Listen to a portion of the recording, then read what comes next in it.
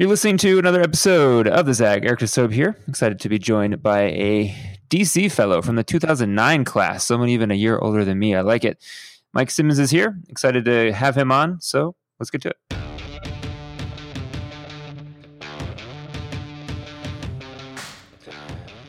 All right, Mike. So, what are the 2009 early days of NLC like? How did you find out about the program and what was going on 10 years ago almost?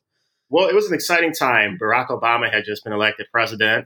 A lot of us young progressives in Washington had worked on his campaign in some capacity. So there's a lot of good energy, a lot of big picture thinking about how we could take the country forward. And so when we found out about New Leaders Council, and I found out about it through a friend of mine who I'd known from People for the American Way and some of their youth leadership programs, we were game to go.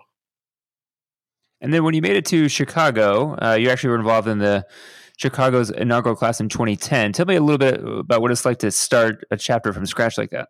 Yeah, well, it was probably, a lot like a startup. I mean, I remember literally sitting on my mom's couch because it was the first 3 months moving back to Chicago. I hadn't even had time to find an apartment yet. I had taken a job for a local progressive that I helped get her up and going.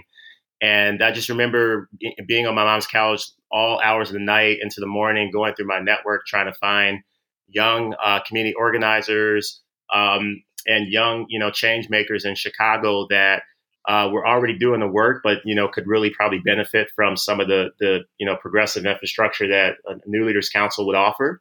And so, it was just, really, working the phones and telling people about what we were doing and talking about my experience and trying to get them to apply.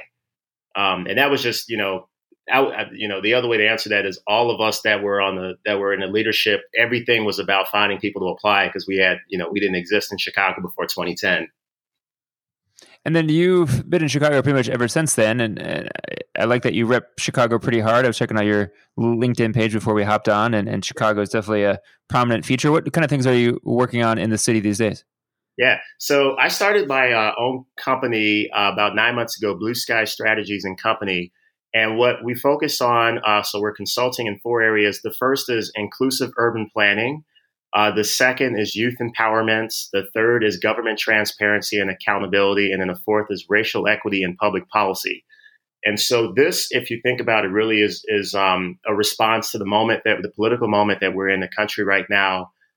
Chicago is rapidly gentrifying. Part of what I'm trying to do is someone that is a native of Chicago and appreciates the diversity and scope of our neighborhoods is to work with clients such as nonprofits, real estate guys, community development agencies to do redevelopment in ways that ensure the neighborhoods stay diverse and make sure that they stay affordable for people that want to be there. And so that's a big crux of my work right now. And then youth empowerment is really working with a lot of activist organizations that, are trying to, push the political systems forward in terms of good public policy, in terms of the reforms that we see happening on the ground. And then are folks finding you? You're finding them? How are you getting clients so far? So far, it really has been me. It's probably been a mix. I mean, at first it was me kind of just, calling people that I either knew or knew indirectly who are already doing good work and talking about my resume and what I've done. So, being involved with New Leaders Council, I worked for the city of Chicago for 5.5 years. I was in the mayor's office, and then I was the deputy commissioner of the planning department. So I've got all of this kind of, institutional knowledge around planning, around programs, around, fiscal management and all these other things. But I was also got the kind of progressive credentials and have the native Chicagoan perspective and the perspective of someone that worked on Capitol Hill. I worked for Senator Durbin for 3 years before I did NLC. And so, a lot of it has been kind of, introducing the resume and experience and passion I have, but also just looking for where people have a need for the kind of expertise that I'm offering, and particularly in those 4 areas that we as a company are focused on. And did anyone try to talk you out of this idea when you were deciding to kind of go out on your own and do this venture? Yeah. So interesting footnote. After I left City Hall, it was 2016. Things were really ugly in Chicago at the time. I mean, we had a lot of activism happening, a lot of anger around police shooting of young Black men. And so I left City Hall and took a year off, and I went and traveled through West Africa.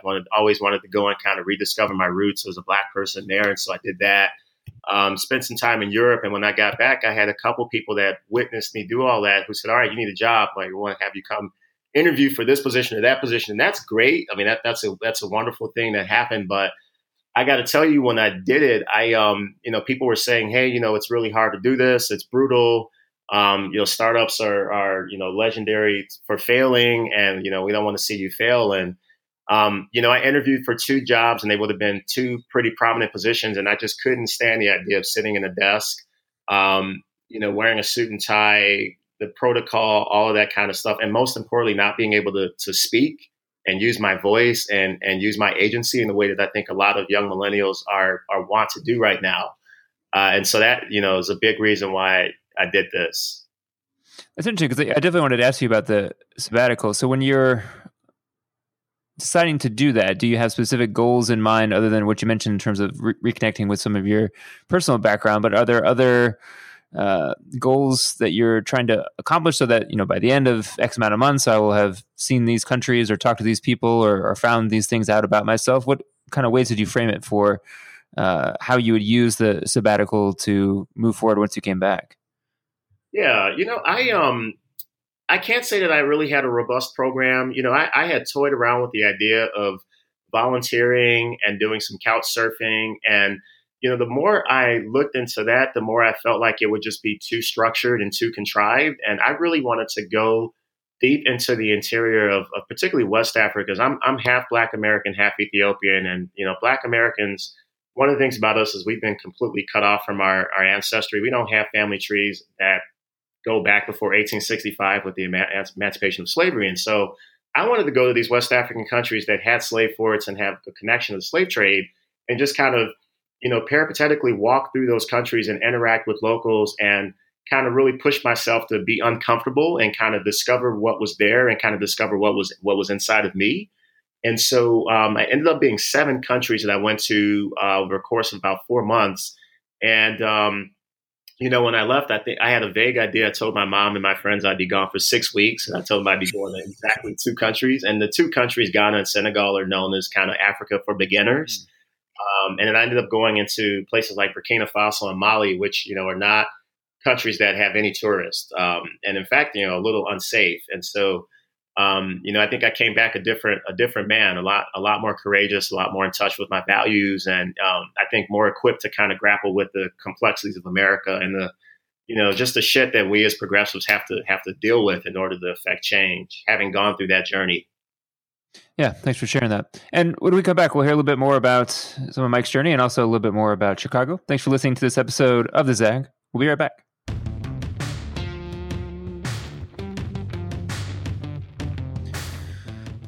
So, Mike, we've had a couple of people from the Chicago chapter on, and I always ask, what do you feel like people misunderstand the most about Chicago right now? I think that people, when they think of Chicago, they think of, they think of blatant corruption. They think of violence. Those are probably the two things that people think about the most. One of the things about my sabbatical is the first 3. So I was traveling for about 9 months, but the first 3 months I was in Chicago, and I just one day very spontaneously just started walking through different neighborhoods, but anywhere between 5 and 20 miles at a time. One time I went literally around the clock, 24 hours. And I would go through some of the most stereotypically dangerous parts of Chicago, and I would stop and I would record my observations on what I was seeing. And it really is heartbreaking for me, because I think that we have this reputation as being such a dangerous city and such a violent city. And we do have a number of guns here. We need to push on our elected officials to do everything they can to get those guns off the streets. And can you still hear me? Yep, you're good. Okay. Yeah. And so, I think that's the first thing is just the violence and the crime. And then the other thing is just corruption.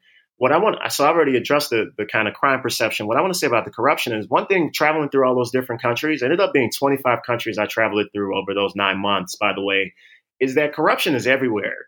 I don't say that to justify, some of the unethical things that you see in Chicago, but I don't think that Chicago is any more of a blight on the map than anywhere else where you have human beings and limited resources and poor leadership and any of these other things. I just think we have the opportunity here because we're an open democracy to put ethical progressives in elected positions, right? In a lot of other countries, you don't have contestation. You don't have the ability to criticize the government. You don't have pluralism the way we have here. And I think that's one of the things I'm so happy and proud about in terms of Chicago and the broader American experiment is that, young millennials can run for office. We can criticize the people that are in power in ways that others in some of the countries I visited simply couldn't dream of. And then do you see someone who is a young millennial having a chance to be mayor in this next election? Like, what do you see transpiring now that there's more of an opening for someone to come in that's new and has some fresh ideas? Yeah, I think it's possible. I mean, we saw Kim Foxx elected state's attorney in 2016. Kim Foxx is probably not quite a millennial. I think she's probably a few years older, but I saw her on a panel the other night in Chicago with a number of activists that were millennials. And I think the agenda is, and the political consciousness is one that she has, and she was able to run on. She basically ran on a platform that, the criminal justice system here in Chicago and Cook County and the way that we go about policing is broken and needs reform.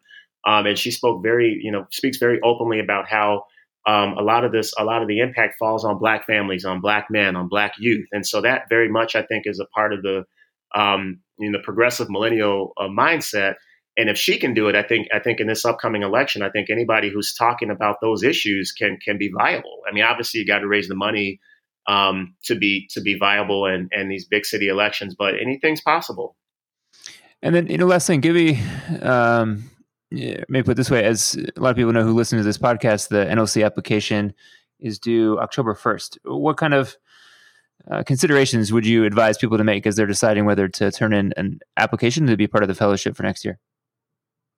I would just say to, just spend about, 10, 15 minutes just kind of meditating on, what makes you unique in the progressive movement.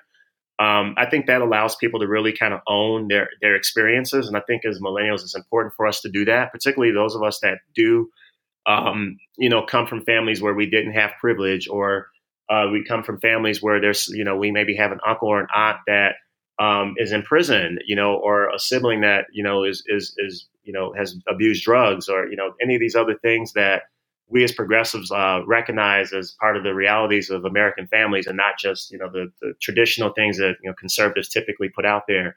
So I think it's being in touch with your own story, and making sure that you talk about that in your interview process, because there are a lot of progressives that are, progressives in terms of how they identify, but I tend to be much more inspired by those that, if you look at their journey and where they come from, their politics is not just theory. I mean, it's something that you see reflected in their agency and the things that they've fought for. Yeah, that's great advice.